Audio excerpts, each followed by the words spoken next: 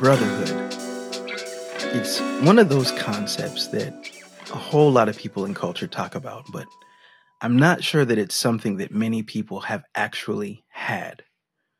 The type of brotherhood where a person is not only a friend, a confidant, somebody that you can lean on, but they're also someone who, at the end of the day, it's like they have God given DNA. They were built to stand by you, built to support you, built to push you in uncomfortable ways. There is something beautiful about brotherhood. And I'm really excited today that I get a chance to spend some time with a couple of my brothers, like some guys who they've pushed me, they've learned with me, they've grown with me. They are part of the reason that I am who I am in this season of my life. And so we're going to just jump in and just have some conversation. I don't know what we're going to talk about. I don't know where we're going. And so what I'm going to do is I'm going to let these guys introduce themselves to you. And then I'm going to give you the real introductions, because what's going to happen is they're going to downplay themselves and they're going to talk in circles about stuff and then I'm going to be like, okay, like this is who this really is. Right. But I think it's only right that the first person that has to introduce himself is this man named Jason Hairston. And the reason he has to introduce himself is that this is the first time from the beginning of an episode that the producer of Hope Rising joins us for an entire conversation. So Jay, give them a little bit of an introduction of who you are, and then we'll go to Dylan. Darius, you'll go last because you know you always like to talk. So you'll go last. I said what I said. I said what I said.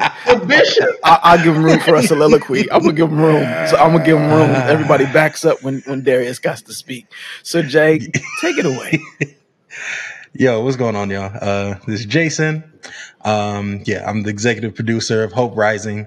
I'm sure y'all have heard Maurice like name drop me. And I showed up, I think, like one time, season 1, but now you see me the whole time. So yeah, I'm here. Got a wife and a kid and one on the way. It's great. And happy to be here, guys. Yeah. Dylan, you're up next. Okay. I'm Dylan. I'm Maurice's brother and Charmaine's husband. I be loving the Lord. That's really This dude. Here we go. Yeah, he did. There it I be is. loving the Lord. I wanted to give maximum room for the bishop. You know what I mean? Like, go ahead and get out the way. You gotta go ahead and get out the way for the bishop. Wow. Y'all are hilarious. No, I'm serious. I was done. Go ahead, Darius. It's on you. The floor is yours. He ain't gonna say nothing else. Wow. Hello, everyone. I'm Darius. And I am married. I've been married for going on 7 years now. That's interessante. Wow. Let's go. Wow. That flew by, didn't it? Just hit Let's 7 go. too. What's up? 7 Club. Look Hey. what the Lord has done. We got 3 beautiful kids with a pretty big age gap in between there. Madison is 15, and then we drop down to 5, and then 3. And at the time of this recording, baby girl will be 6 on Monday. Let's go, baby girl. So Let's go. shout out to my Riley booty butt. Happy about that. And I guess I just relocated to Charlotte, so there's that. Yes, you did. Let's go, Charlotte. Excited about that, and I guess the only other thing I'll just say is I'm really passionate about leadership and seeing men journey towards wholeness. Those are 2 of my passions. And over to you, Maurice. I knew they weren't gonna say not a thing about themselves. That was I'm a father and I'm a husband. That's what you say. That's what you say when you're making sure you stay in good standing. That was the right thing. Them the right answers. Don't get it wrong. Don't get it twisted. Y'all did it right. You did it right. Okay. I'll brag on you so you don't got to brag on yourselves. So first of all, Jason is the man who holds down this podcast, but he is a man who, well, first of all, his company is everyone wins together, right? And that's literally his mentality. He does a little bit of everything.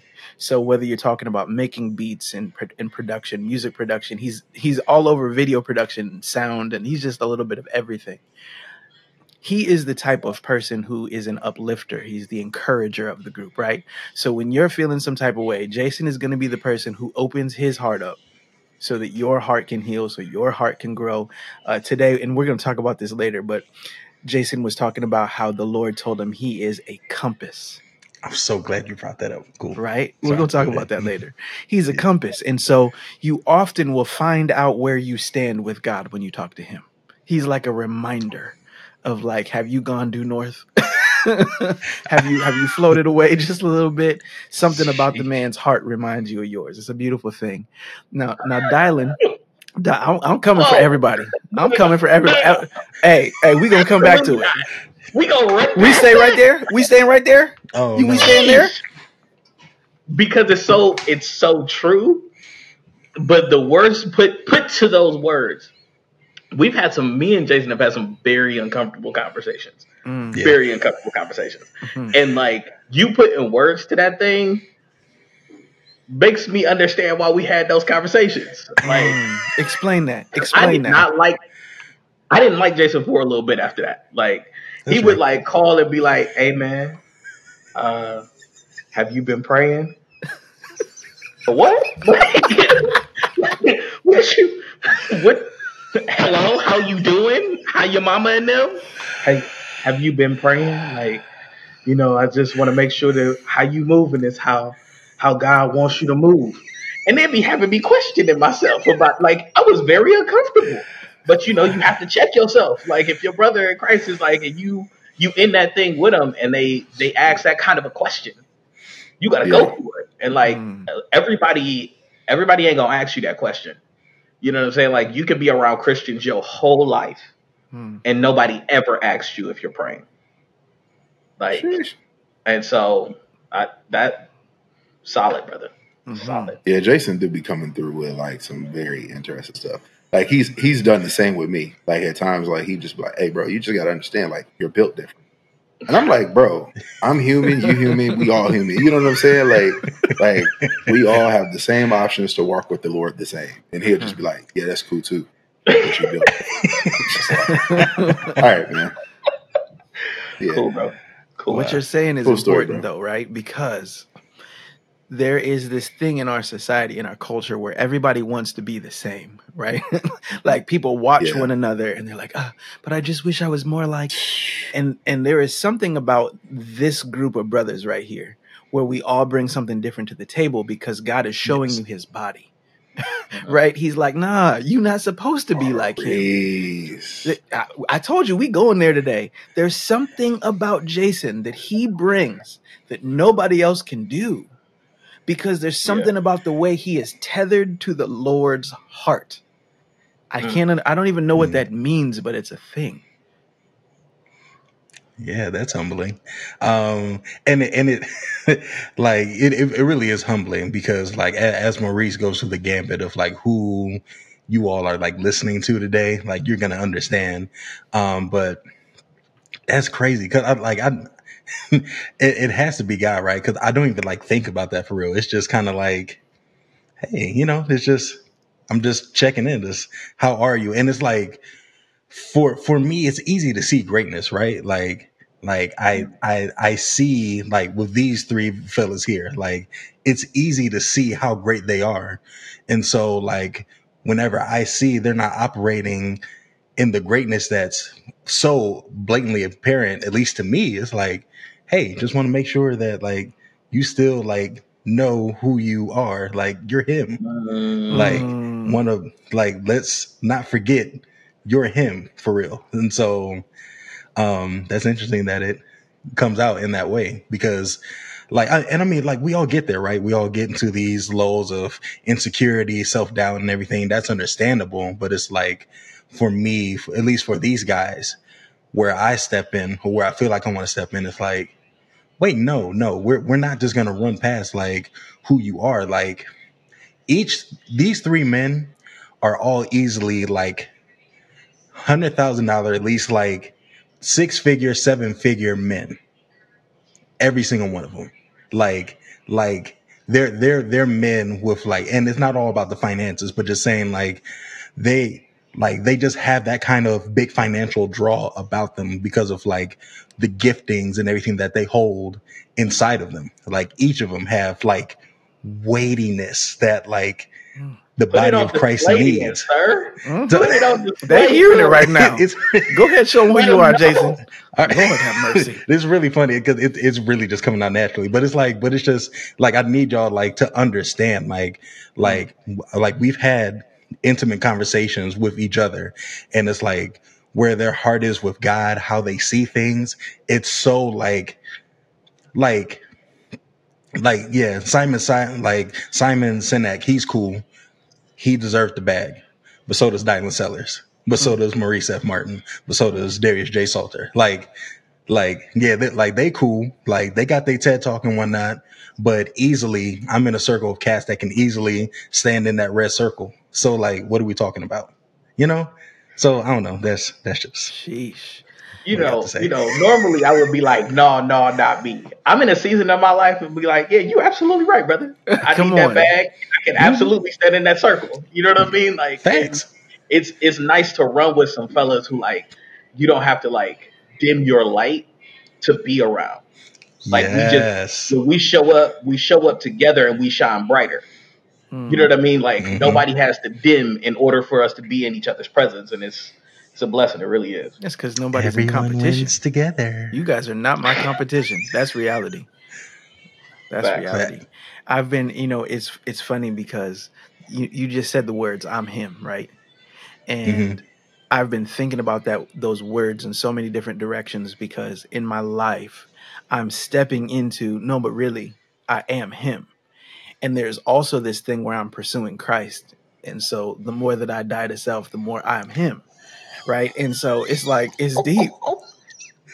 Y'all never thought of that? Y'all No, that's amazing. Don't say that like that's so common. Like, how did you not stop talking to me? So I thought so y'all as we're talking I'm too, about, I hold I'm thought on, too hold maybe on, early in I the thought wait, maybe podcast no, pop for this. culture had talked about that already. So maybe okay, I didn't know. no, I'm with you, Maurice. I because see Darius would hold be on, hold because on. well, when we get to Darius, we're gonna talk about Darius. He done walked outside in North Carolina enough in the mountains. The Lord already done whispered that to him. So he was walking by some tree, a bird just tweeted it to him on the way by.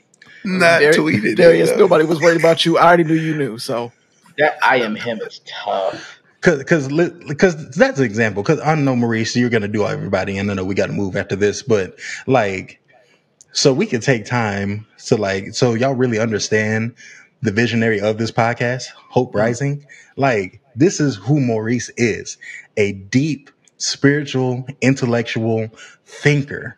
And it's like when you talk to Maurice, you can't help but to be brought to a place. like he's gonna make you question. He's gonna make you think. He's gonna make you face truth in a loving, but also like, no, you ain't gonna run from this now. Like that's the way he operates, y'all. And he is a 6-figure man. I'm telling you, yo, he's a 6-figure man. Like that's the kind of thing that it is, man. But it's like that's what Maurice holds inside of him. Like you can't walk away with a conversation with Maurice without being like, man, he really got me thinking about some stuff. I'm a little bit in my feelings because he got in my business and I didn't tell him, but he's right. Mm. Dang it. Like, Listen, Maurice is get him. he's going to walk you to the fire, mm, right? Then get you to walk in the fire and encourage you in the midst of the fire mm, until you're on the other side of the fire. come on. Mm, Yep. that's good. Mm, That's good, brothers. That's good. it's real Because, good. and I'm doing way too much talking, but one more thing, because that you mentioned it earlier. As we were talking earlier, like, yeah, I had said like, man, I really feel like God told me I'm a compass. Then Maurice turns around and says like, well, God told me I'm a bridge. And I'm like, wow.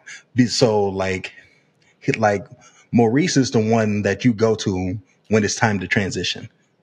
because a bridge always takes you from one place to the next. And so that's the kind of person Maurice is. Wherever you find him at, like when you run into Maurice, you might as well just say, oh shoot, all right, time to transition. Like there's something I need to face. Not It's all something I shoot. need to get over. There's a destiny and a place that God has for me. I need to go there now. And this man is here to help me through the process, to take me through the fire, encourage me through the fire, and then also congratulate me when I'm out the fire and saying, hey, you made it. Yes, it hurt, but you made it. Now go tell others and help them across too. You might find yourself saying, "My butt is too big," You may. and he might have shown you that it was too big. You know what I mean? Facts. Man, no, that's also real. I think it's interesting the way you just described it, because I really do come into people's lives and there's like a moment where they're like, "Oh, I'm so happy you're in my oh no, you came into my life for a reason." Oh, daggone. Like there's like that's a real moment people have where it's like, because I might not talk to you for months at a time. Like for me to go silent in your life is just very normal. But if you see my name on your phone, it's a whole problem. It's a whole movement right there. But I have also learned it's interesting that whatever we are for everybody else, we tend to lack within ourselves because God always has to show us that we need him. Mhm. So for Jason to be everybody else's compass, sometimes he's like, where am I at? And for me to be people's bridge, I'm often like, I'm so sick of this transition. And by the way, I'm not really sure where on the bridge I am. Am I going to fall over and drown? Right. And so for you to be what you need to be for others, you often need to experience it so that when God is giving you encouragement for somebody else, he's also speaking life to you. That's part of that process. Yep. I've never thought about it that way. I've never thought about it that way. I often tell people that, like, if you're talking to me, usually it means one of two things. Either this is the last time that God is going to tell you something, or he desperately wants you back. Mm. And you're like on your way to the other side, right?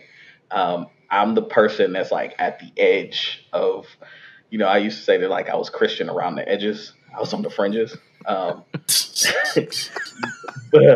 Because like, but that's where I'm at. Like I'm on the edge, and like by the time you get to me, either it's the last time he done told you, or he desperately wants you. And that's the thing that I struggle with personally. Like I always feel like I'm a little bit away from God, right? Mm. That like I need to be drawn in. Um, that like he done told me something over and over again, and I can't quite make it happen. And it's like I've never thought about it that way. That's helping me. That's blessing me. One thing I'll say about Dylan conversations are fascinating. First of all, I often refer to him when I introduce him to others as Dylan, comma, pastor of a church, and then continue with what I'm saying because he does not like to be referred to as Pastor Dylan, right? But there are these moments where I've called him on the phone and I have said, I feel so far away from God, and I don't know if I'm going to be able to trust him anymore. And because I'm at the place that he just described, and he goes, now, do you need me to respond to you as a brother, as a friend, as a pastor? What do you, which version of me? And sometimes I go, none of them and all of them. Just say what you got to say, right? And when Pastor Dylan begins to speak, you understand how the Lord uses him, right? Because of all of his, like, and I mean, I don't be understanding where I stand with God. But when he starts acting for God and speaking for God, he knows just where he stands. And the way that the word comes out of his spirit and out of his belly, like he done lived that word. I didn't need it from David in Psalms because the Psalms might as well have been written by Dylan, like the way he speaks them and vocalizes them. There's something real about the way that you deliver the word. It comes out as authentic, as if it was breathed on you, just not on the author. There is an authenticity with Dylan. So when you say you go to the people on the fringes don't want Christianese. People on the fringes don't want, I'm just blessed and highly favored. People on the fringes need real faith from a real man who's been through some stuff, who's asked all of the questions they're asking, and yet found out that God was the answer, that Jesus was the answer. That's who you are. Is that what we doing today? Yeah. That's where we standing. Dylan, you rock with Tim Ross, right? Yes and no. Like I be on and off because like I be listening to him, and then And I then he gets hear then he hears himself. yep, and That I be like, part. nevermore, That part. nevermore.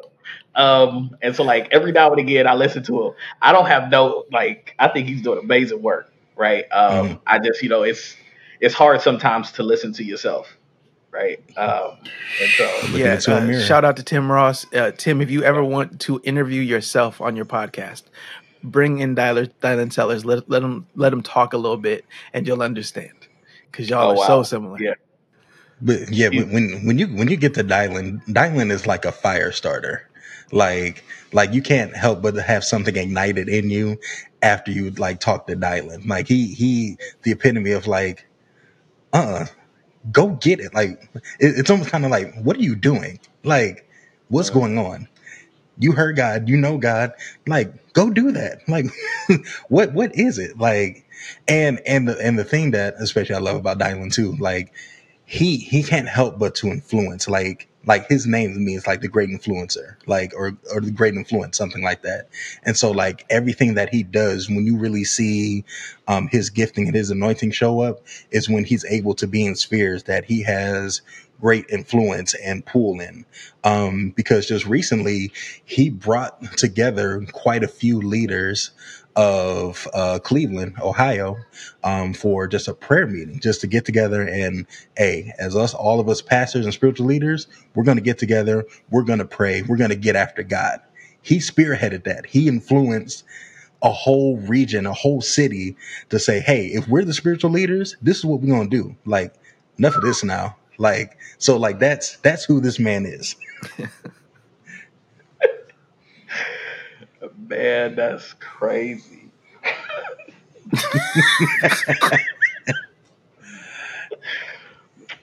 I don't know, man. You ever like somebody ever talked about you in a way that you knew was true, but you were like really confused by it because like you never thought that would be who you are, but it is true. It's a thing that happened, but like that's not who I've ever thought I was going to be. But that's who I am doing that thing. That's crazy. Thanks, fellas. Now the interesting thing about this is now for us. This is all very familiar. By the way, I did not know we were going to spend time doing this in this episode. Right. But as we've been talking, what you guys may have noticed is that Darius has been silent. Yep. And there is a reason for that.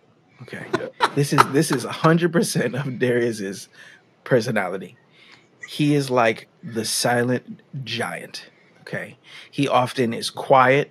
He gives everybody else their opportunity to speak and to say what they have to say and to observe what needs to be said. Because when Darius comes in, he is the adult walking into the conversation, bringing forth the wisdom into the room. Yep. And when Darius speaks, you thought that you were wise and you thought that you brought some Jesus in and you thought that you knew the Bible and when Darius speaks, you kind of get checked like, so I didn't really read that at all. I didn't really know nothing about what God was saying. I completely missed the Lord. Sorry about that, Holy Spirit. Right? There is something about the maturity of Darius that whatever room he's in, and I will say this because he won't say this, but this is fascinating. Darius, when I say he's a giant, Darius has stood beside so many of the greatest pastors in America. And some people, they try to be around big pastors in America, right? There are some individuals who they work hard to try to rub elbows. Darius gets thrust into situations where he gets like knocked into a room and he's like, why am I walking into this room? And he looks up and he looks beside him and he goes, how'd I end up sitting by you? Huh. Fascinating. Like, and so like he can't take credit for it. He wasn't working towards it. Now he works while he's there. But he literally stands beside giants, observing, absorbing, and then when he speaks, he's the ultimate influence on every person he's around. That to me is who Darius is. That's big bro. That's everybody's big brother. How old are you? 36. I'm older than him. That's my big brother for real. I will say this: I've seen Darius. Two things before he says something. I've seen Darius interact with his older brother, right? And it is fascinating because it is the only time that I get to see Darius as a younger sibling, right? Like he has such like respect and reverence for his older brother, so much so that he feels safe around him. And it taught me something, right, about what it meant to like respect and have honor for somebody in your life who you can feel safe around, right? And watching him go through that process of like being around his brother and like waiting on his brother, like I'm just gonna let him handle it. You know what I'm saying? I'm not dropping names on purpose because I don't know how the most interesting men in the world want to move. You know what I'm saying? And so like no names on purpose. But like it showed me something. And then it was to your point of being thrusted into situations. I'm gonna tell a story, but I'm not gonna use any names. He's gonna know exactly what I'm talking about. He comes back from this large conference, right? It's one of the preacher conferences. It's a very, very big one. He happened to be in the room with like one of like the major, head honchos. His shoe is untied. And one of the head honchos notices it and bends down and ties Darius' shoes. Right? When he told me who it was, I was like, wait, don't he have people to tie his shoes?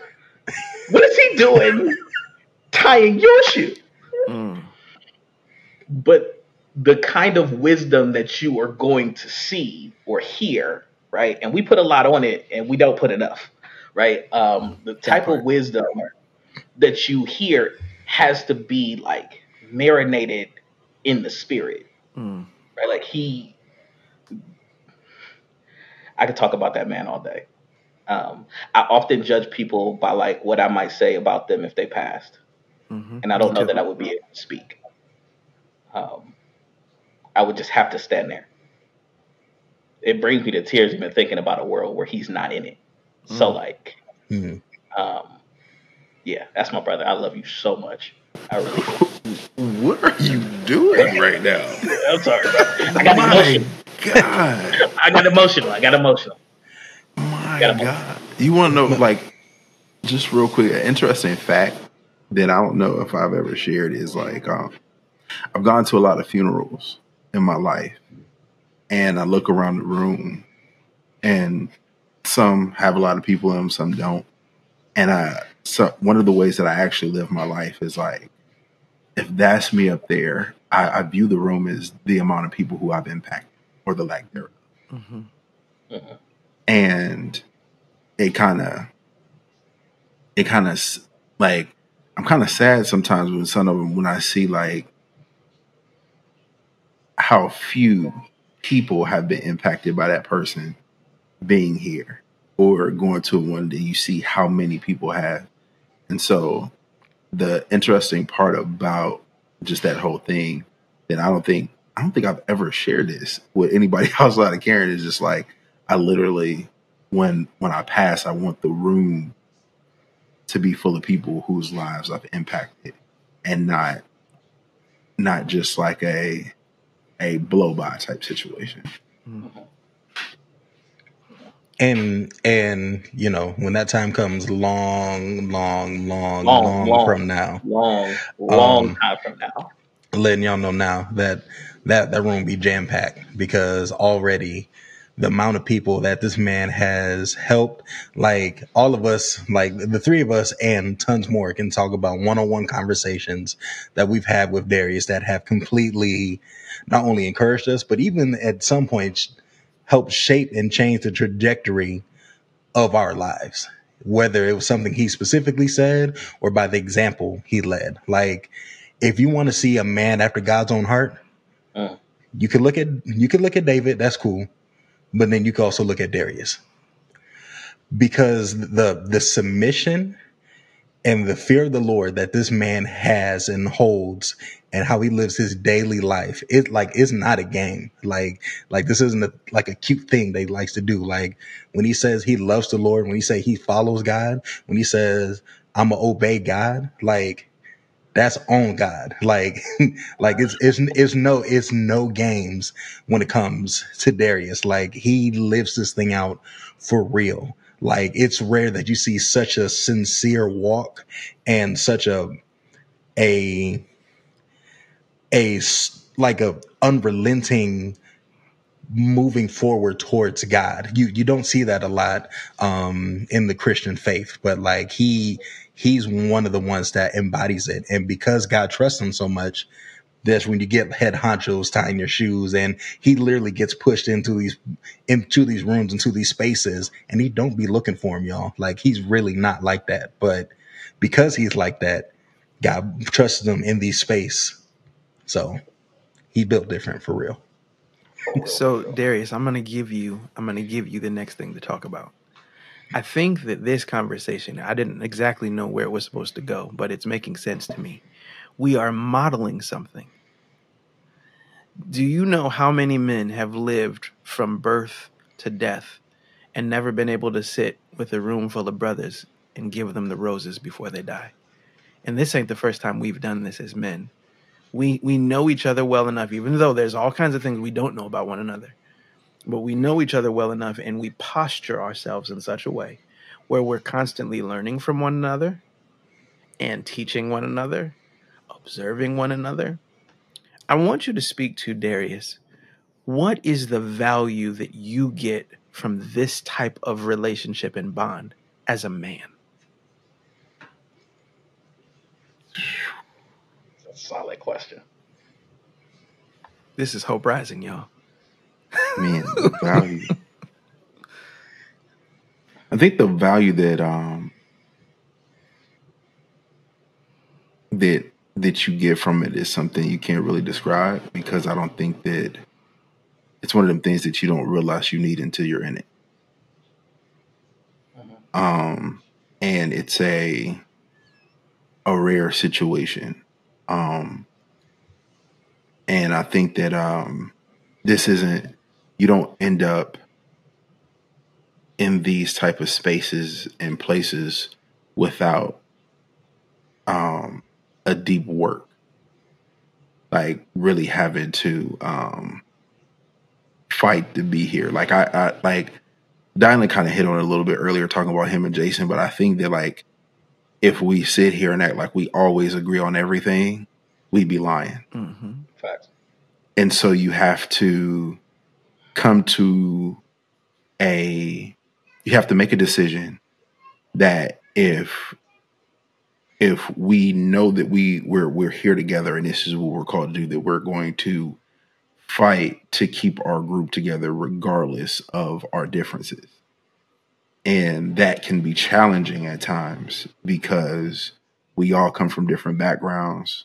All of us are married and all of us have different wives. Like, all of us have different schedules. All of us have like, I got 3.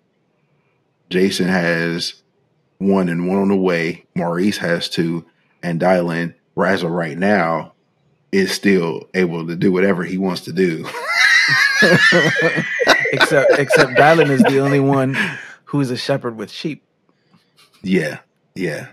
And absolutely, as a profession, he is constantly speaking into lives and touching lives. Not that some of us don't do it as well, but I'm just saying, like, the Lord has already given Dylan a whole lot of a lot of fatherly responsibility.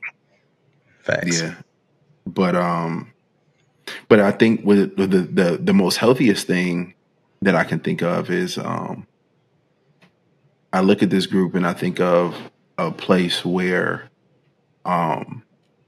the best thing is you don't always have to be strong. I like this reference that I heard. I think it was Pastor Darius Daniels used as he was talking about the story in the Bible where the friends lifted the person before Jesus, and like they ripped open the roof and lowered him before him. And one of the things that he said that I feel like we have is he was like, sometimes you got to know when you're the one that needs to be lowered before Jesus and when you're the one that's doing the lowering.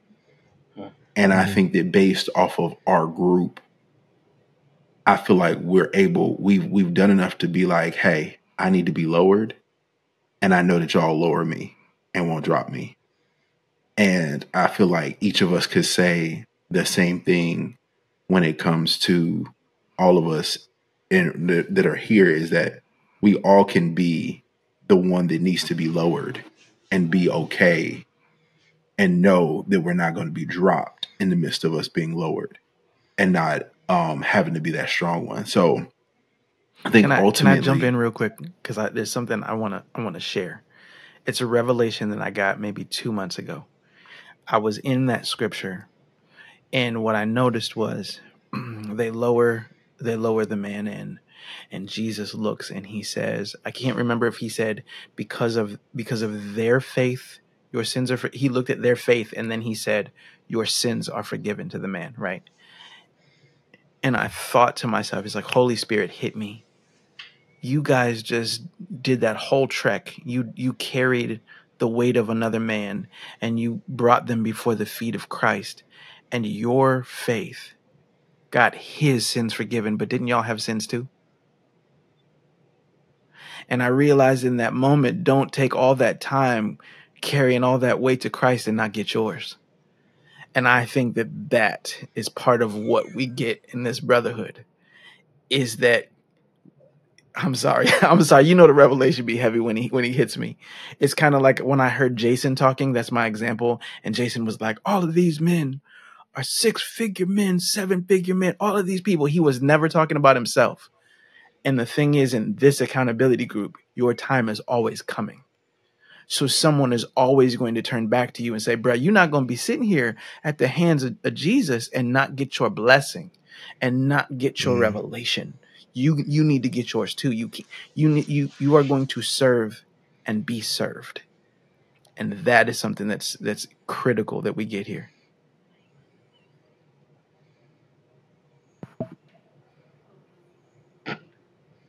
Yeah. Jason, I wanted to say this to you while you were talking, but I'm gonna go ahead and say it now, since Darius gave me the nod that like he wasn't following that. Did y'all see the little handshake? Okay, so I wasn't the only one. I did. See, this is brotherhood, right? We know the signals. We know the signals. He had sat back and he like, Yep. I saw the look on his face. He said, really? I ain't got nothing else to say. But this is something that I wanted to say to you. I am so happy you found your voice. That you stepped outside of whatever shadow you thought was being cast, and really like stepped into like, no, I'm Jason, and this is what I do, right? Because we benefit so greatly from you using your voice, and I wanted to make sure that like I said that because like the way you've been talking just today, right? I was like, yeah, that man done found his lane, and he is who he is, and I love it. I love it. No, why you sit up? Go ahead. You should have seen Maurice's face when I sat up too. Yeah.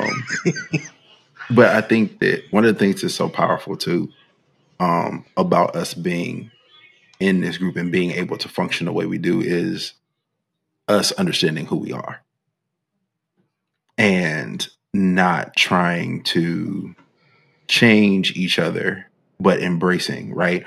Maurice, you said this earlier, and I was like, because it's something that Diane and I have had this conversation. I think Jason and I might have.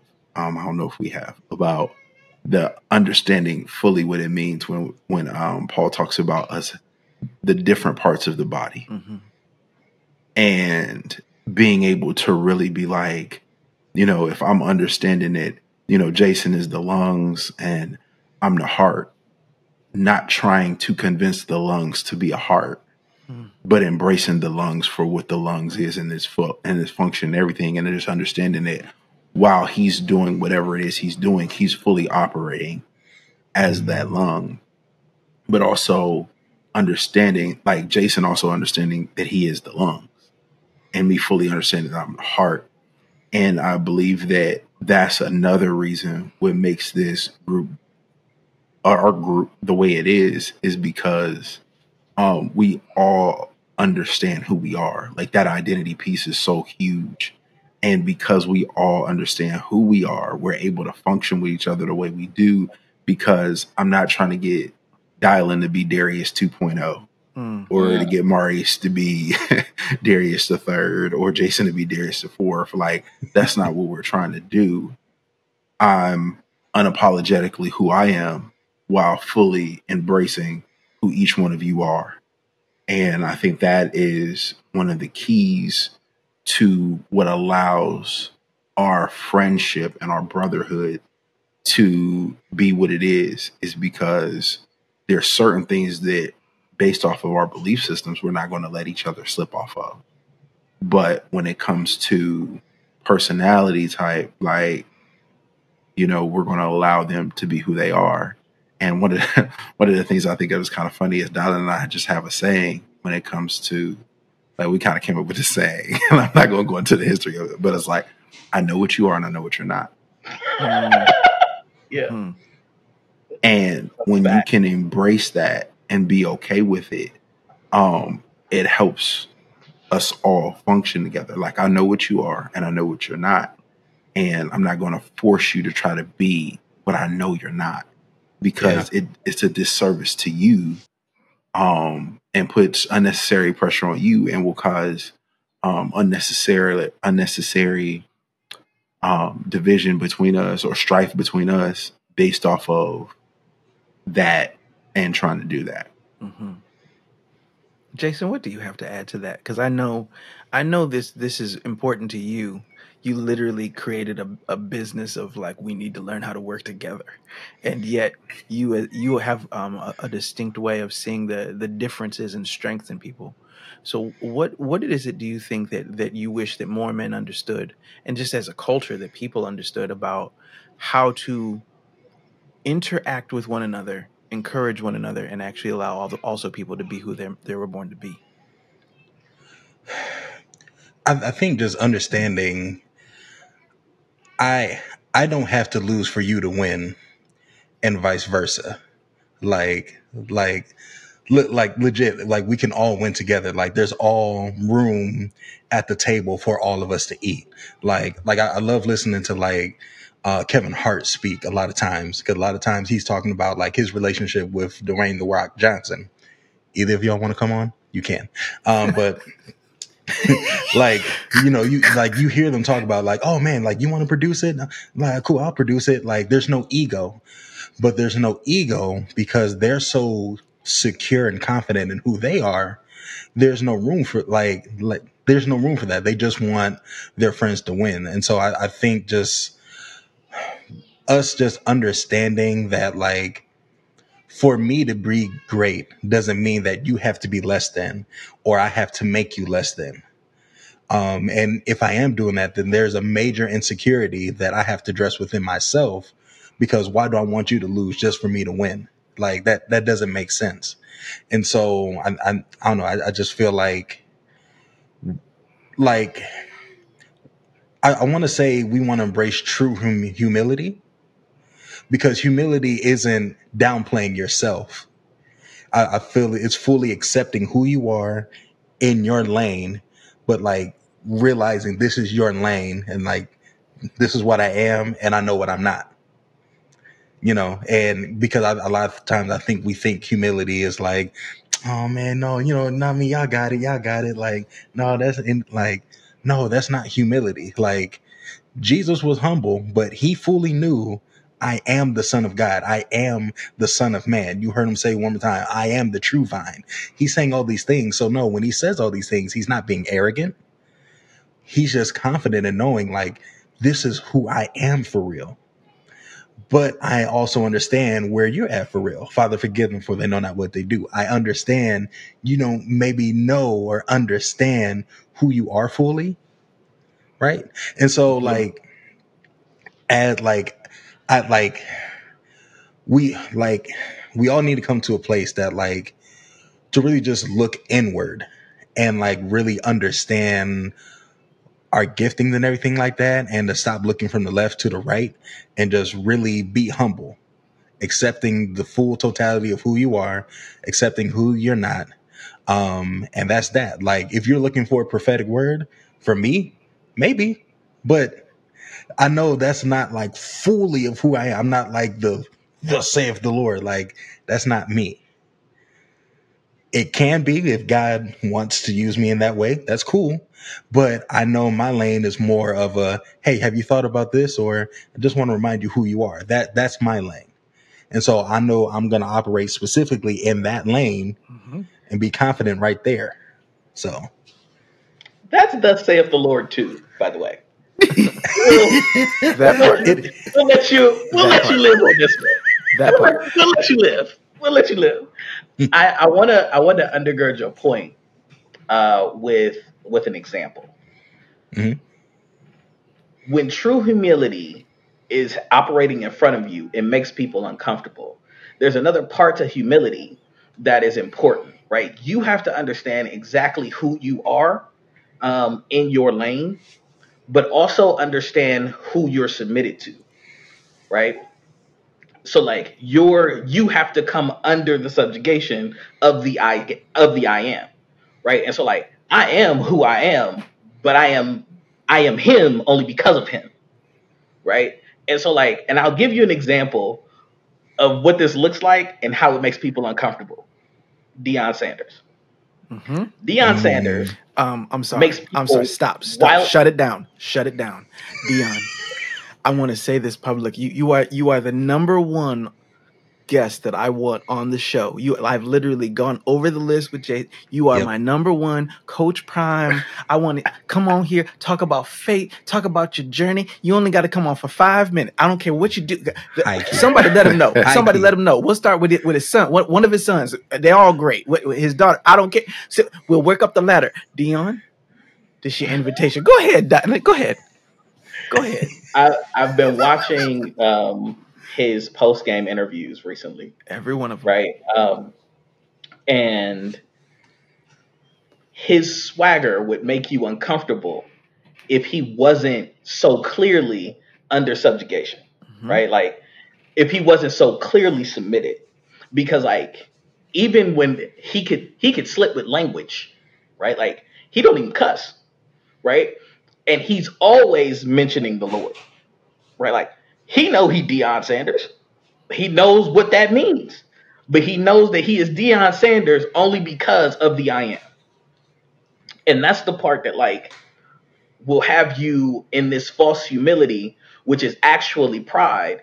Because if you view yourself as small, you have discounted what God has said about you. Come on. And that's pride. That's you being the controller of you. And that's a problem. Right. And so like pride has two ends, right? Yeah. There's the end of you like being feeling like less than dirt. That's pride. And then there's you feeling like you are the I am.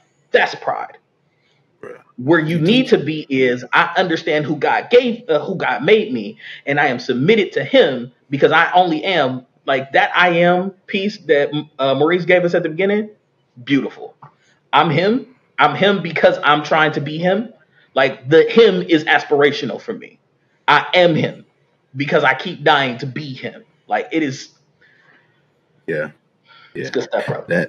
That pride piece is so good. I'm gonna share a story of a conversation Maurice and I had, right?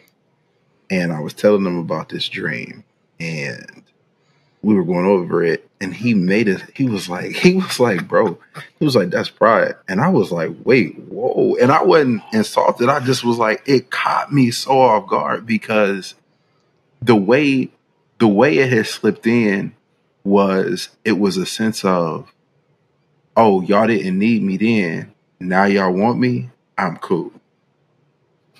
And he was like, bro, that's pride. Yeah. And I was like, and when I sat with it, I was like, whoa, it really is like that might back then you didn't want me, now I'm hot you all Yeah.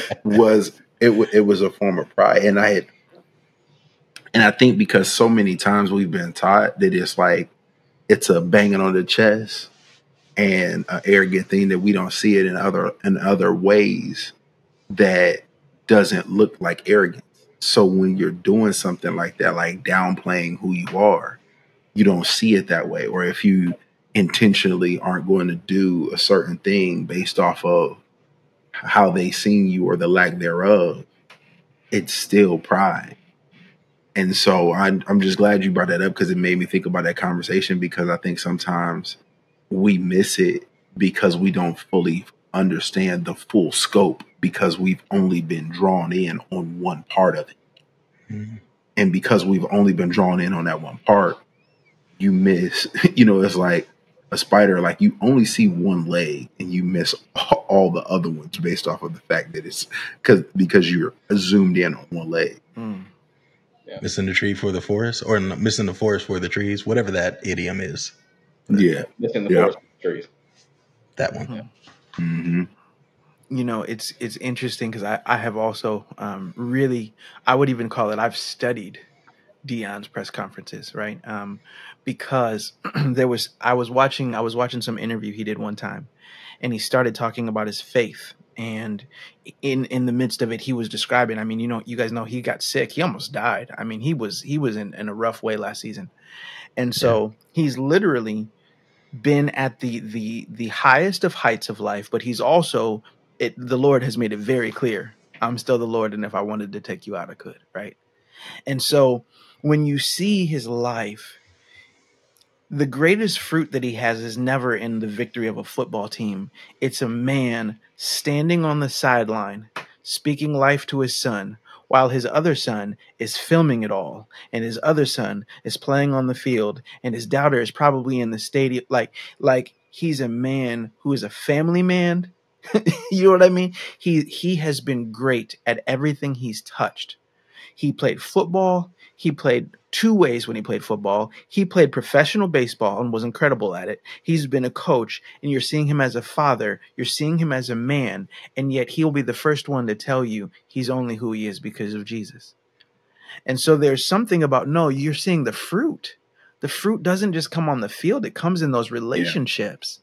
He is fostering something. When he speaks about those other kids and what he is speaking into the lives in that locker room, and the way he's changing and molding people, how many people will be at his funeral?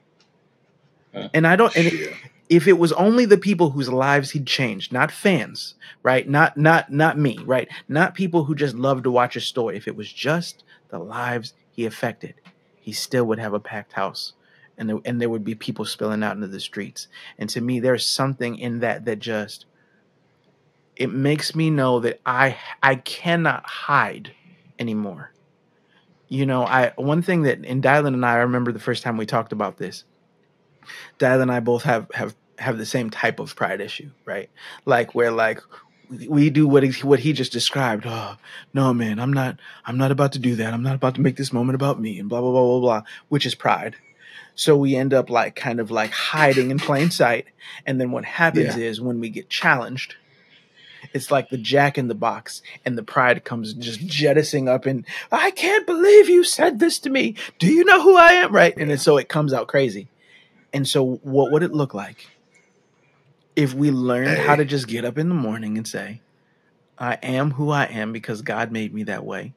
And everything that I'm not, I am because when I'm weak, then I'm strong because of him. And so I'm going to walk out being a son of the Most High. I mean, I got his DNA. And so at the end of the day, like I think it's necessary. We're not talking about vanity and we're not talking about being prideful, but we're saying, what if it was about saying, I am full because I am made me that way? Hey, I am enough as I am today. And that cycle is so vicious, right?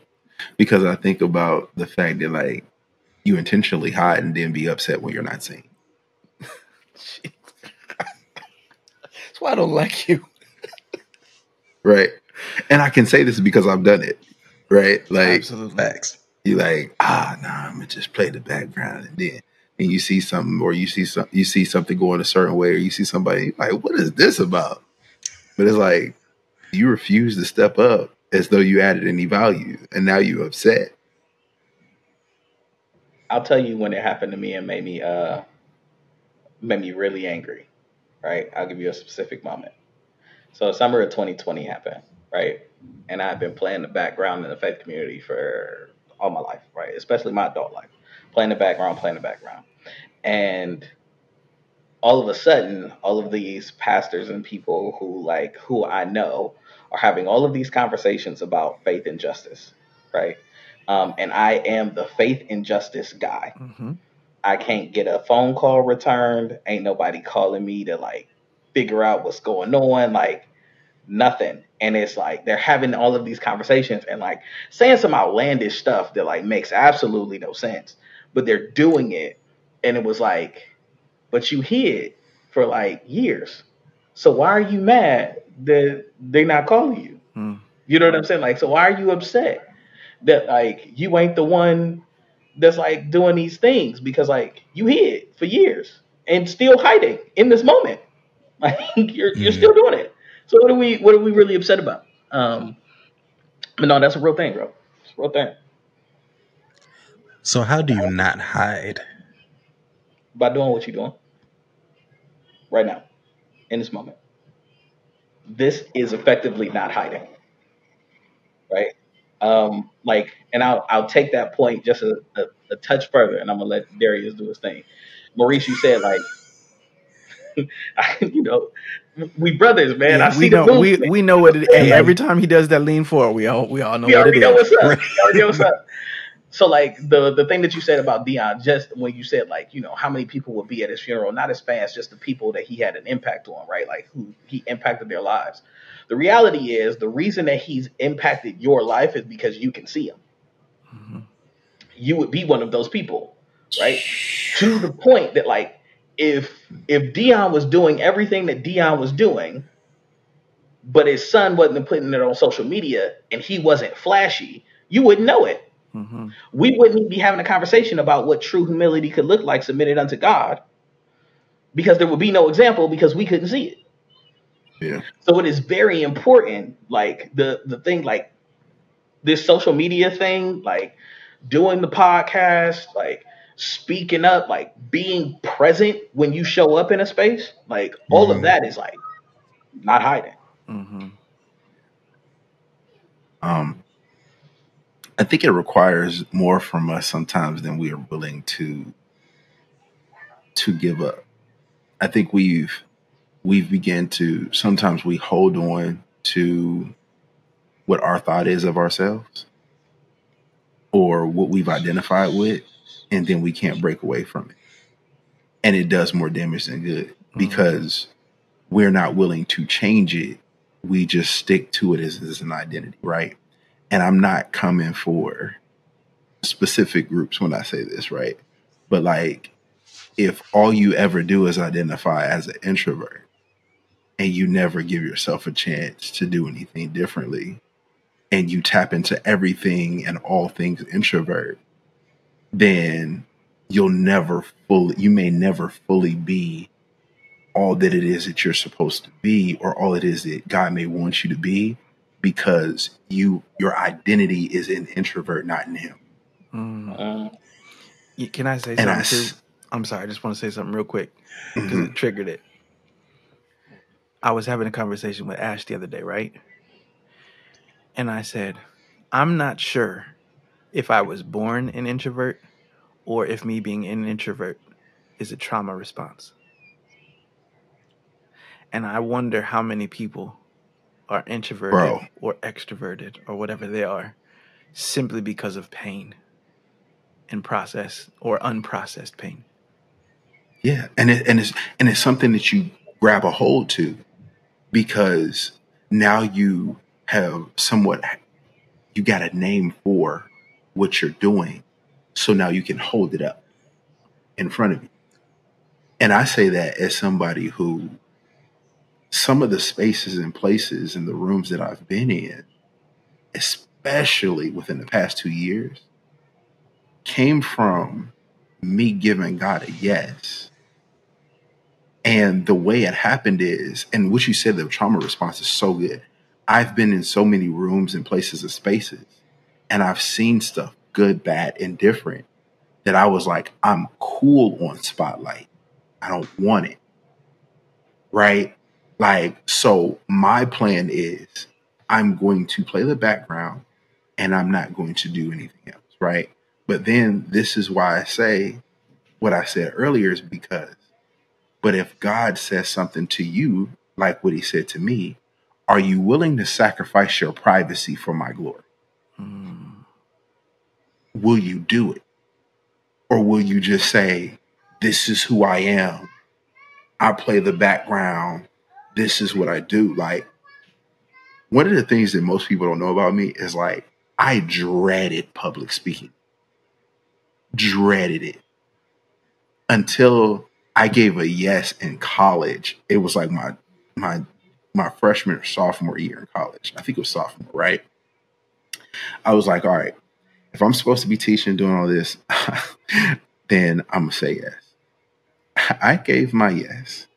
And the end of that semester, I had 2 or 3 speaking finals.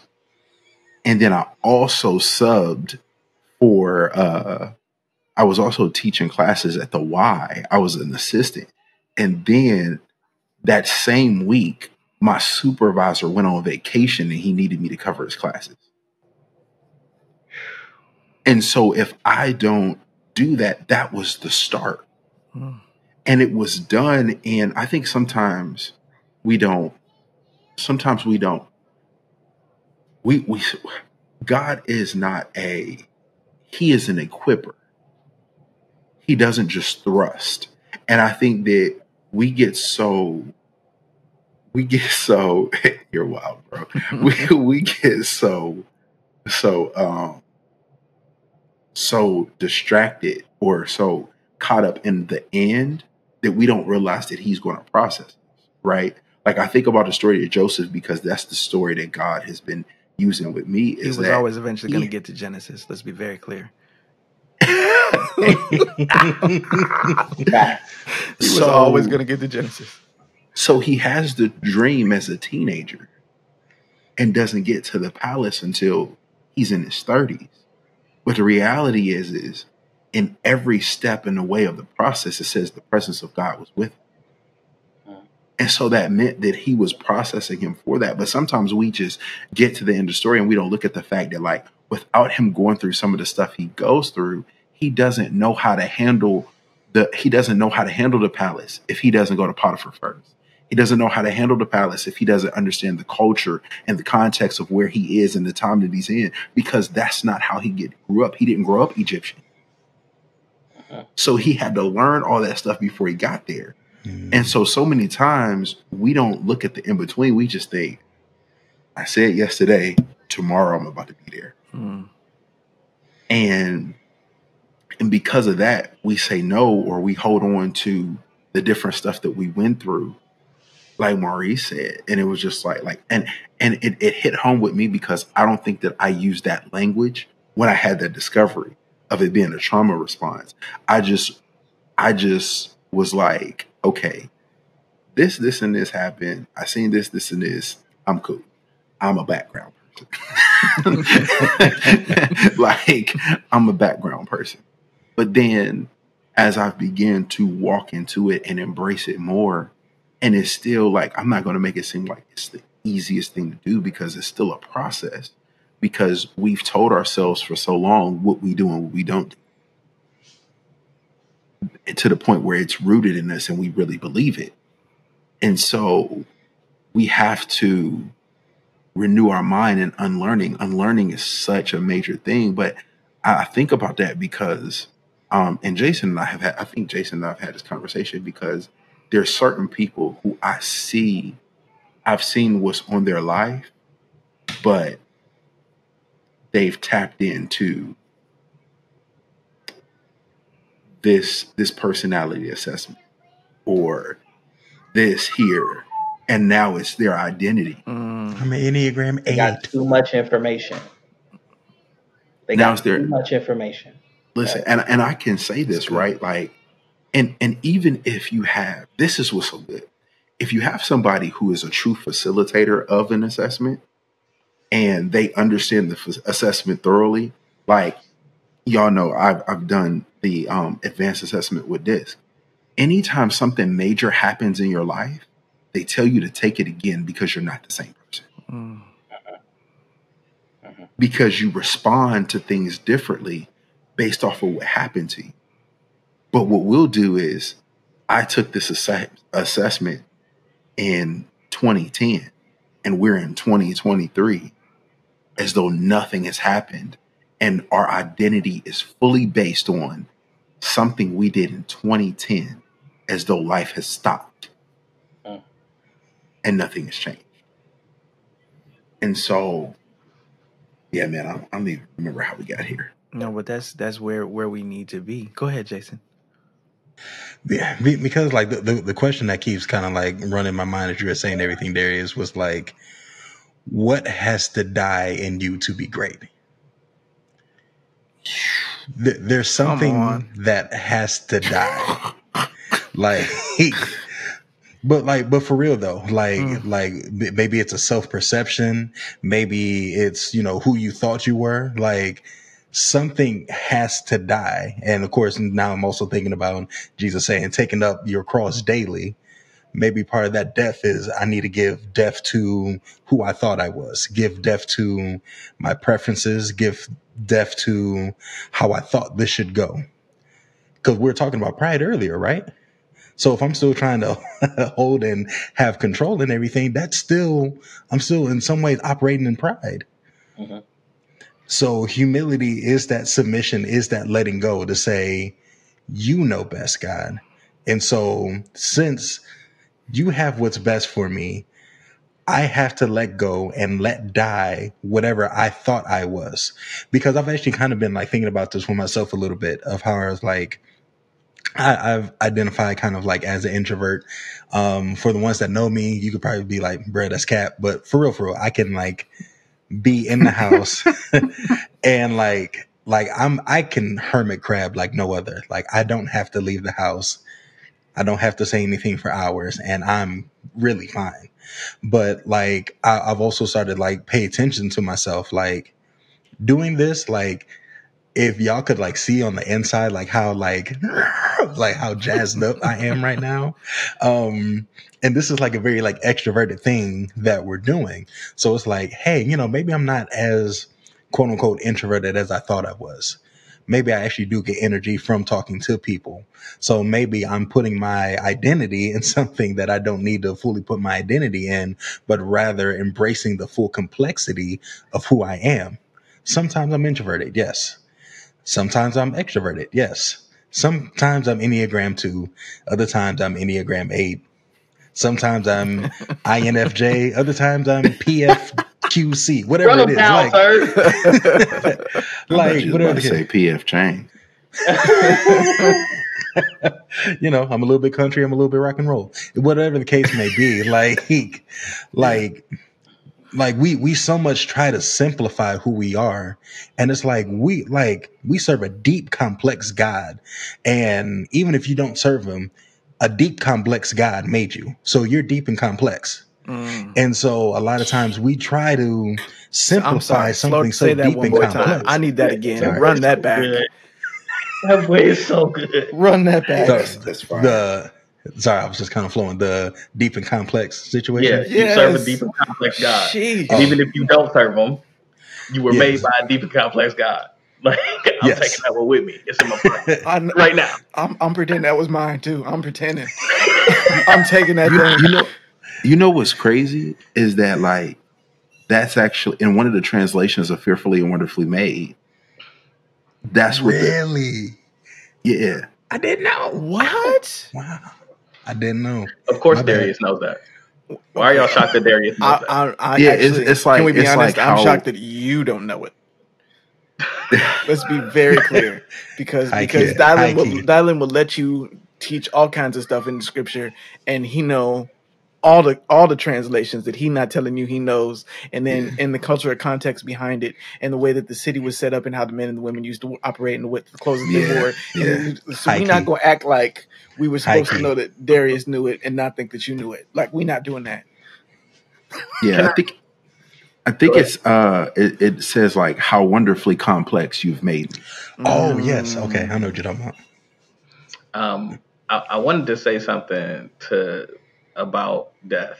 We're wildly uncomfortable with death, and so to think that something must die is a complex emotion for people in the world. Period. Especially in our culture, because we don't speak about death, and everything surrounding death is always bad, right? Yeah. Mm-hmm. And so like we don't get comfortable with death unless you experience it, and then you go from being like in shock by it to being numb to it to being comfortable with it, right? And when you get comfortable with it, then you start seeing it as a necessary part of who you are, and you welcome it.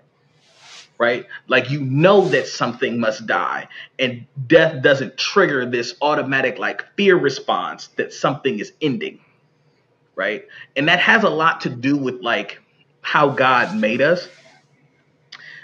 I don't think, and this is me, and the Genesis scholar is here. So like, but I don't think God ever intended for us to die. And so when he fashioned us as if we were going to live forever and reign with him. So when we take the knowledge of the tree of the good, the knowledge of good and evil, and we eat of that thing, and he says you will surely die, and we start dying, death becomes a shock to us because our body isn't meant for that.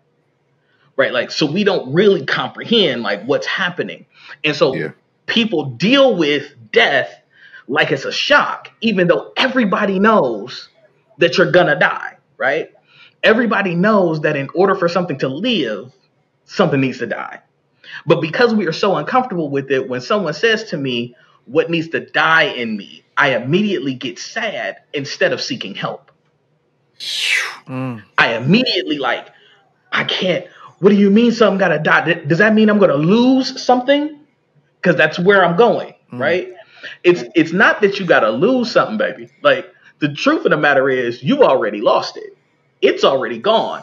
You're just holding this dead thing, right? And so that dead thing is not going to be a thing, because there are some dead things. What's the dead weight you're carrying? Oh God. Sweet. Here's one for you, Maurice, because you don't woke your brother up, right?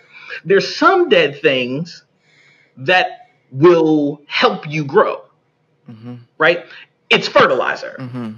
Like, when you go to a forest, there are trees and there's a cycle for it. And some dead things, but if it's organic matter that you are holding in a place that it don't belong, if it's there, it's going to intoxicate everything. Think of a bushel of apples, or think of like bread when it spoils, right? If it keeps the dead thing near anything alive, it has ruined the whole thing. But if you take that same dead thing and put it in the garden, it becomes compost and it helps things grow. So you need to know where to put the dead thing. But if you are uncomfortable with death, you'll never identify where those dead things need to be in order for you to grow for your next season. Yeah. So, two things, D. So, scientifically, they don't know why we die. Yeah. Like, that's a scientific fact. Like, based off of how the body is set up, they don't understand. because the body heals itself. The system of the body is so wonderfully complex that that it doesn't, like, death really doesn't make sense when it comes to sickness and everything like that, because the body heals itself.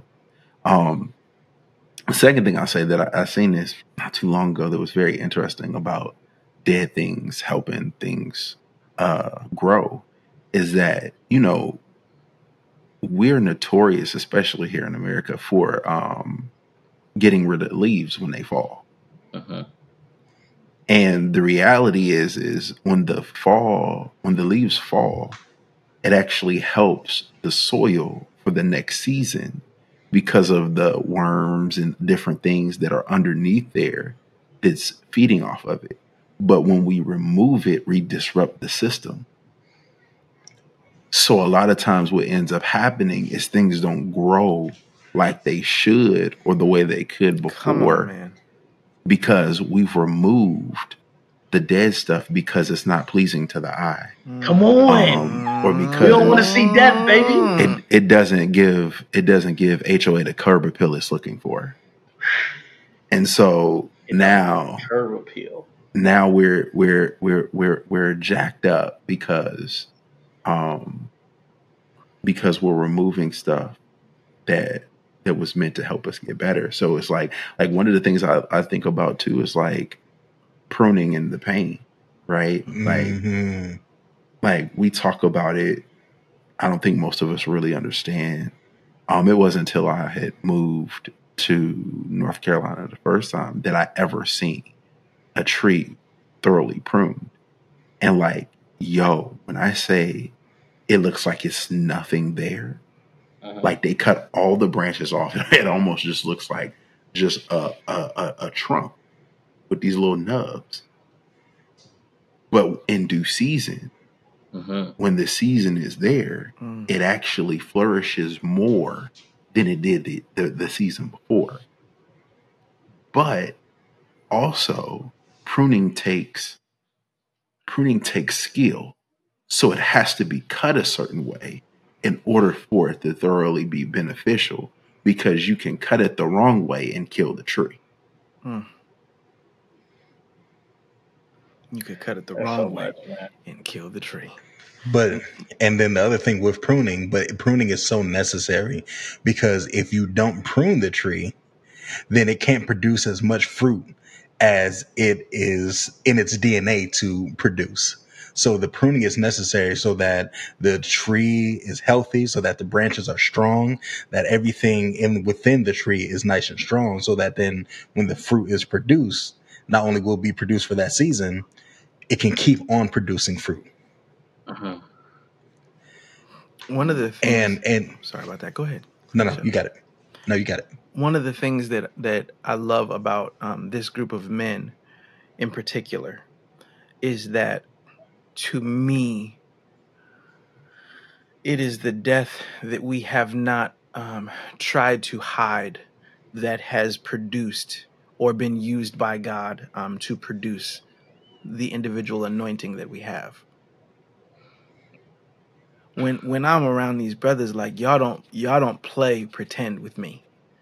Right? If I call Darius on the phone, like he's not going, wherever he is that day is where he is. If I call Dylan on the phone, like I always say, like if I have a best friend, it's Dylan. And like if I call him, he ain't about to play no kind of game of pretend with me. Okay? Yeah. If I call Jason and I were talking today, there is no kind of pretend. And so we own what we are and what we've been through. We own our parts of it. And to me, the Lord uses the courage to withstand. And that has produced some of the very anointing that we have. That when you speak, people see the humanity in it, but they also see God's divinity, because you couldn't have made it through what you've made it through without him. There's something in that. Are you, if God is pruning you, are you pretending that the pruning isn't happening? Are you trying to very quickly take what has been cut off and to hide it behind the house so nobody knows? Or are you willing to say, Lord, how long must this sit here until I can clear it out? And if I am clearing it out, what tools should I be using? And who should be coming and helping me? And what is the appropriate time and season for me to get rid of it? Not to say that we're supposed to hold on to dead things for forever, right? But to say, are you allowing the processing of the dead things to take place in the appropriate manner? Things process in certain seasons and in certain times, and sometimes we try to avoid processes at all cost, and in turn other people suffer.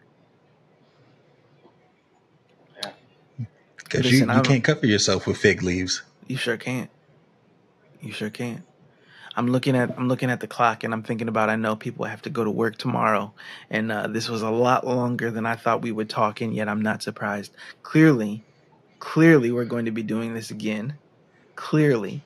And so here's what I want to do. First of all, if you guys are watching right now, I want to encourage you. I mean, you've probably already been blowing up the comments, giving us your thoughts, giving us your takeaways, your opinions. But what I want to ask you to do, would you put in some questions that you want us to answer or address the next time we talk? Like, would you look at their faces? For those of you guys who are listening right now, they have the fear of God in there because they know some questions could come out. My answers, dog. They do want your answers. They probably gonna be like, specifically if Dylan can answer. So give us your questions that you'd like for us to answer, so that the next time we do this, and for all I know, we'll be doing this here. But Dylan has a podcast too, the So I Said podcast. We may do something on his podcast. But so give us the questions. We can decide later what to do with them. But I just want to. And then Jason has a podcast too. Now, generally his is solo, but he may want to decide to bring us on his solo. So excuse me, on his podcast. So how we'll do it, who knows? But I want to encourage you guys, leave those comments, send this video to somebody who needs it, or this audio recording to somebody who needs it. Also, before I jump into the last couple questions, did you guys know that we're actually taking on sponsors this season? We actually have 3 sponsorship packages. This is a beautiful thing. Jason and I were like sitting the other day, and we were like, all right, what do we got to do to bring in some sponsors? And we put the word out, and we had the first sponsor within 10 minutes. So look at the Lord. When you don't hide, beautiful things happen. So we want to encourage you guys. You see it on the bottom of the screen. Go ahead, send us an email. We will send you over the packages, and the way that they're set up, you can sponsor 1 episode, you can sponsor multiple episodes, and it's very, very affordable. It helps us keep the lights on, so to speak, in terms of being able to make sure that we can keep running the podcast. And I also want to be able to take care of Jason, because he did season 1 just taking care of me for free, and I only share that with you guys because I want to honor him as much as possible. And so make sure that you guys, if you're interested, hit that link up, let us know. So I guess we'll do this. Does anybody have anything that you got to make sure you get off your chest, something that the Lord has dropped on you? I do want to get to the last question, but I want to make sure that I don't keep anybody from saying what it is that you got to say. I will say this, and I'll say it real quick. Maybe this is another episode that we'll do together. I think that it's important that y'all talk about like what it's like to be a husband and father, but still honor Christ. Mm-hmm. I've been able to like watch you all, like all 3 of you, pretty closely, and how you've maintained your faith while taking care of your families. And it is an honor to be a part of that. And I wanted to like give you public kudos, because rarely do we get to do anything publicly where it's all 4 of us.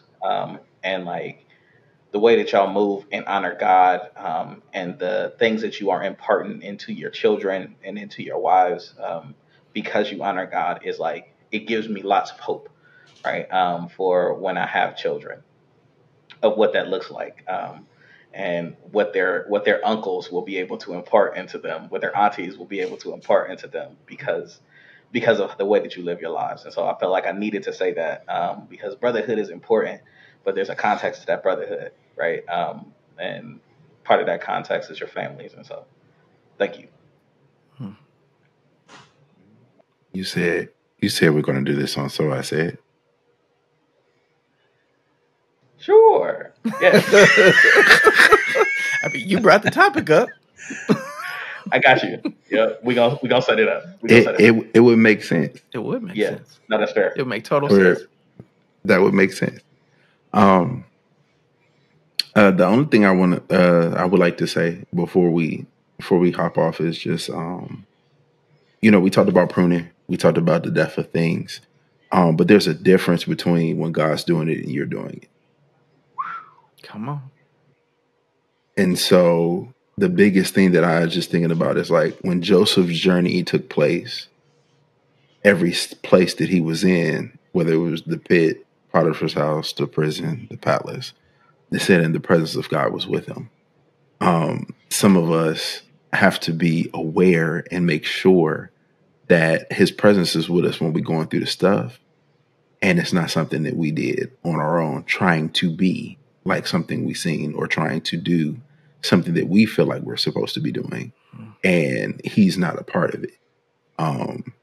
Because there's a difference between his presence being with you in the midst of it and him not being with you. There's a huge difference. So that's just something that I really wanted to kind of share and just make sure we were aware of before we moved on. Beautiful. And last thing I'll say, I don't know, I just feel like everything we talked about is connected. So even when we were talking about like the death, I feel like for all of us to reach our next level of greatness, a lot of that death is really death to pride. Pride in the sense of I want to hold this, I want to control this, because like death is a release. It's letting go. And so like a lot of the times we're still trying to hold on to the reins and anything like that. But as whoever's listening, as you step into your next, like you're gonna have to let it go, or like Dylan said, it's already gone. But that let go is that release of control, to know that, at least how we believe, there is a God that loves us. He is a father that directs our paths. Your lamp into our feet, a light into our pathway, like allowing him to be that light and be that lamp, and to let us, maneuver us and go in the ways that he wants us to go. That's the depth that we do every day, because we have other things that we want to do and we feel like we know better. But at the end of the day, we submit that, we release it, let it die, and say, no, God, if we gonna love you the way that we really say we are, this is what we're gonna let go. So I just want y'all to be great, man. To be great. You already are great, Jason D.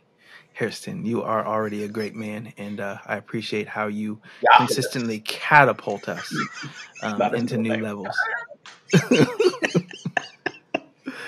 All right. So before we finally wrap today, I hope you guys have all understood this, but we would be remiss if I did not ask Darius and Dylan one final question. I want you to imagine that it is 100 years from now, and there is a museum, and it is a museum of popular culture that really highlights and tells the stories of this particular day and time. As people are walking through the museum, there is one room, and the room is marked Hope. And when people walk into the room of hope, they are surrounded by artifacts of different people and their perception of hope. And so they walk up, and there is a time capsule that says Dylan Sellers. And inside of that time capsule, there's a picture of you and your wife, and you doing political things, and you at college campuses, and you preaching, and it's the story of your life. And there's another time capsule, and it says Darius Salter, and it is you with Uncommon, and you with your family, and you with some of these books that the Lord wants you to write that you still ain't written yet. And there's all these. I said what I said.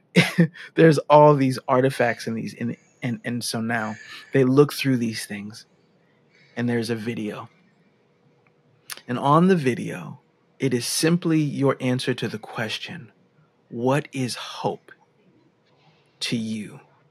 What would you say to that person who is in need of hope, searching for hope.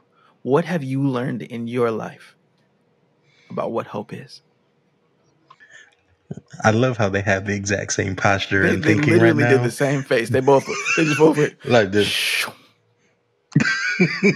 Oh, God. Let me think about this. Give me a second, boss. Bishop, you want to go first, or you need a minute? I need a minute. Another episode.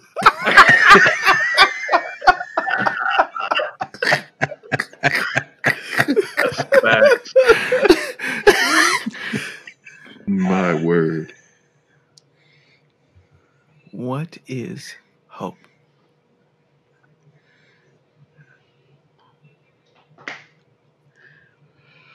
Hope is the Yeah. other side of death. Um, and so, what I have learned in my life, and I've become very acquainted with death, is that like on the other side of it, you start to see there's these moments when you're in the throes of like grief, where your life becomes very, very clear. Um, when you're in these moments, things that like don't matter, you realize don't matter. Like there's a clarity of thought. This isn't the time for you to make decisions, but there's a clarity of thoughts. You realize what's important in your life. And those are the moments that remind you that there's hope after. Because while you're in it, you realize you're still living.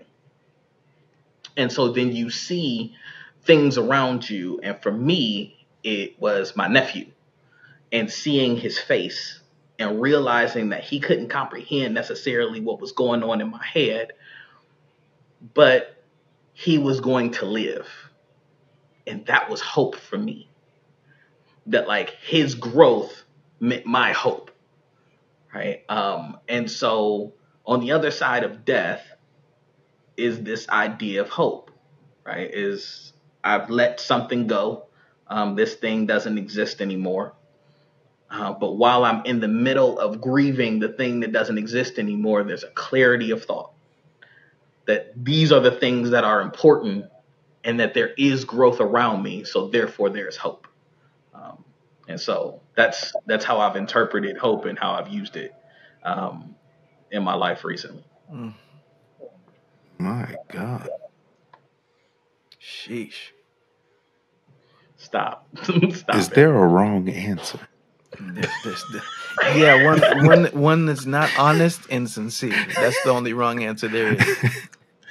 Now he asked that, and listen, he about to drop. Go ahead. You wild, man. In the book of Genesis, one thing we find is I'm sorry. So as I really was really sitting with that question because like I don't think I've ever thought about it before. And so I really had to take some time to think about it, and I'm still like wrestling. But I will say this: I think that when it comes to hope, for me, it's making a difference and an impact that affects the generations after me.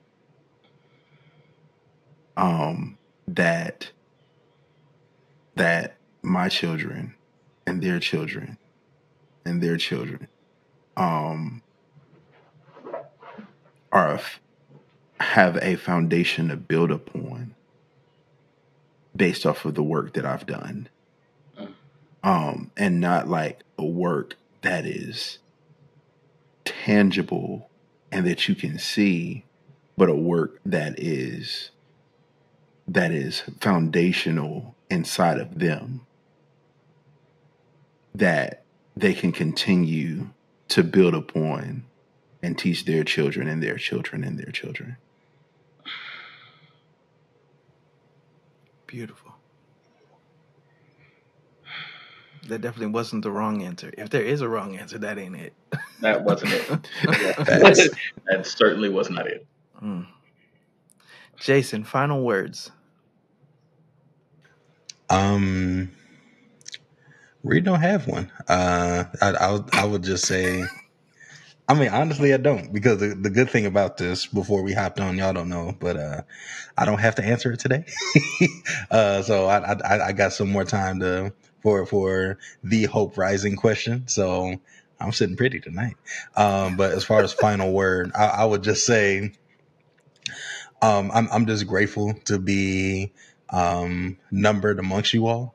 I don't take it lightly, your friendship, that like any of you I can call almost literally at any time, and I know even if my call isn't picked up, it's gonna get returned, or I'm gonna like hear from you. Like I just really appreciate you all, and I'm glad that for the ones listening, they could just get a little bit, just a little bit of the wisdom, the care, the fullness that you all bring.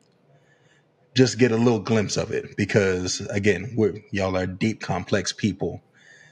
You ain't gonna get it in an hour 30. You're just not. But I'm glad you all are able to at least see a little glimpse of it, of like who these guys are, and I sincerely hope that like in listening to it, it has ignited something in you, whether it's like, man, you know what? I really need to find my brotherhood. I really need to find my sisterhood. Man, I really need to let something die. Man, I really need to do like whatever it is, whatever your takeaway is, please make sure you say it in the comments. But I hope you gain something from it, because at the end of the day, I know my heart and their heart is that after you hear us, you're better. Whatever that may look like for you, that you're just a little bit better, that you're thinking about something a little bit more deeply. And we're all ones that help push you to what's next forever for you. So go and be great. I certainly feel like this conversation was one that went from the very beginning, right? When I said, we gonna give the real information about who every individual is, I did not think we were going to actually spend time doing it. And yet it was one of the most organic interviews we could have had. And so what I'm hoping that you, as the listener, as the viewer, got out of this conversation is the fact that we are all still works in progress. And the question is, will you allow God to do the work in you and allow for the progress to take place? We don't have to stay where we've been, but where we've been can help become a catalyst and a catapult to where it is God's taking us. And I just, I'm thankful to be on a journey with you, gentlemen. And I'm also just thankful to be on a journey with all of you who have been listening and watching. I'm so excited for this season. As you guys begin to see some of the faces and hear some of the voices in this season, in season 1, I would say was somewhat obscure. In season 2, we're bringing on some national individuals who we'll be having conversations with in the next couple of days. Jason and I have been kind of geeking in silence, just can't fathom some of the guests who are coming on. But it was really important that at the beginning of this season, you get a foundation. This is foundational. When I sit down with my wife, foundational, like you're getting foundation. This Hope Rising isn't about chasing after something. It's about standing fully within something. Are you willing to answer the call and stand in who it is that God is calling for you to be? That's the hope. That's the prayer. And that's what I hope you will take away from today. So again, please leave a review if you are listening on wherever you're listening. Make sure that you have subscribed today, that you have left a comment today, that you've asked a question today, that you've shared the video today. And then as always, we look forward to seeing you next Monday on Hope Rising, where the uninspired go for inspiration and the unfulfilled go to find fulfillment. We'll see you guys soon.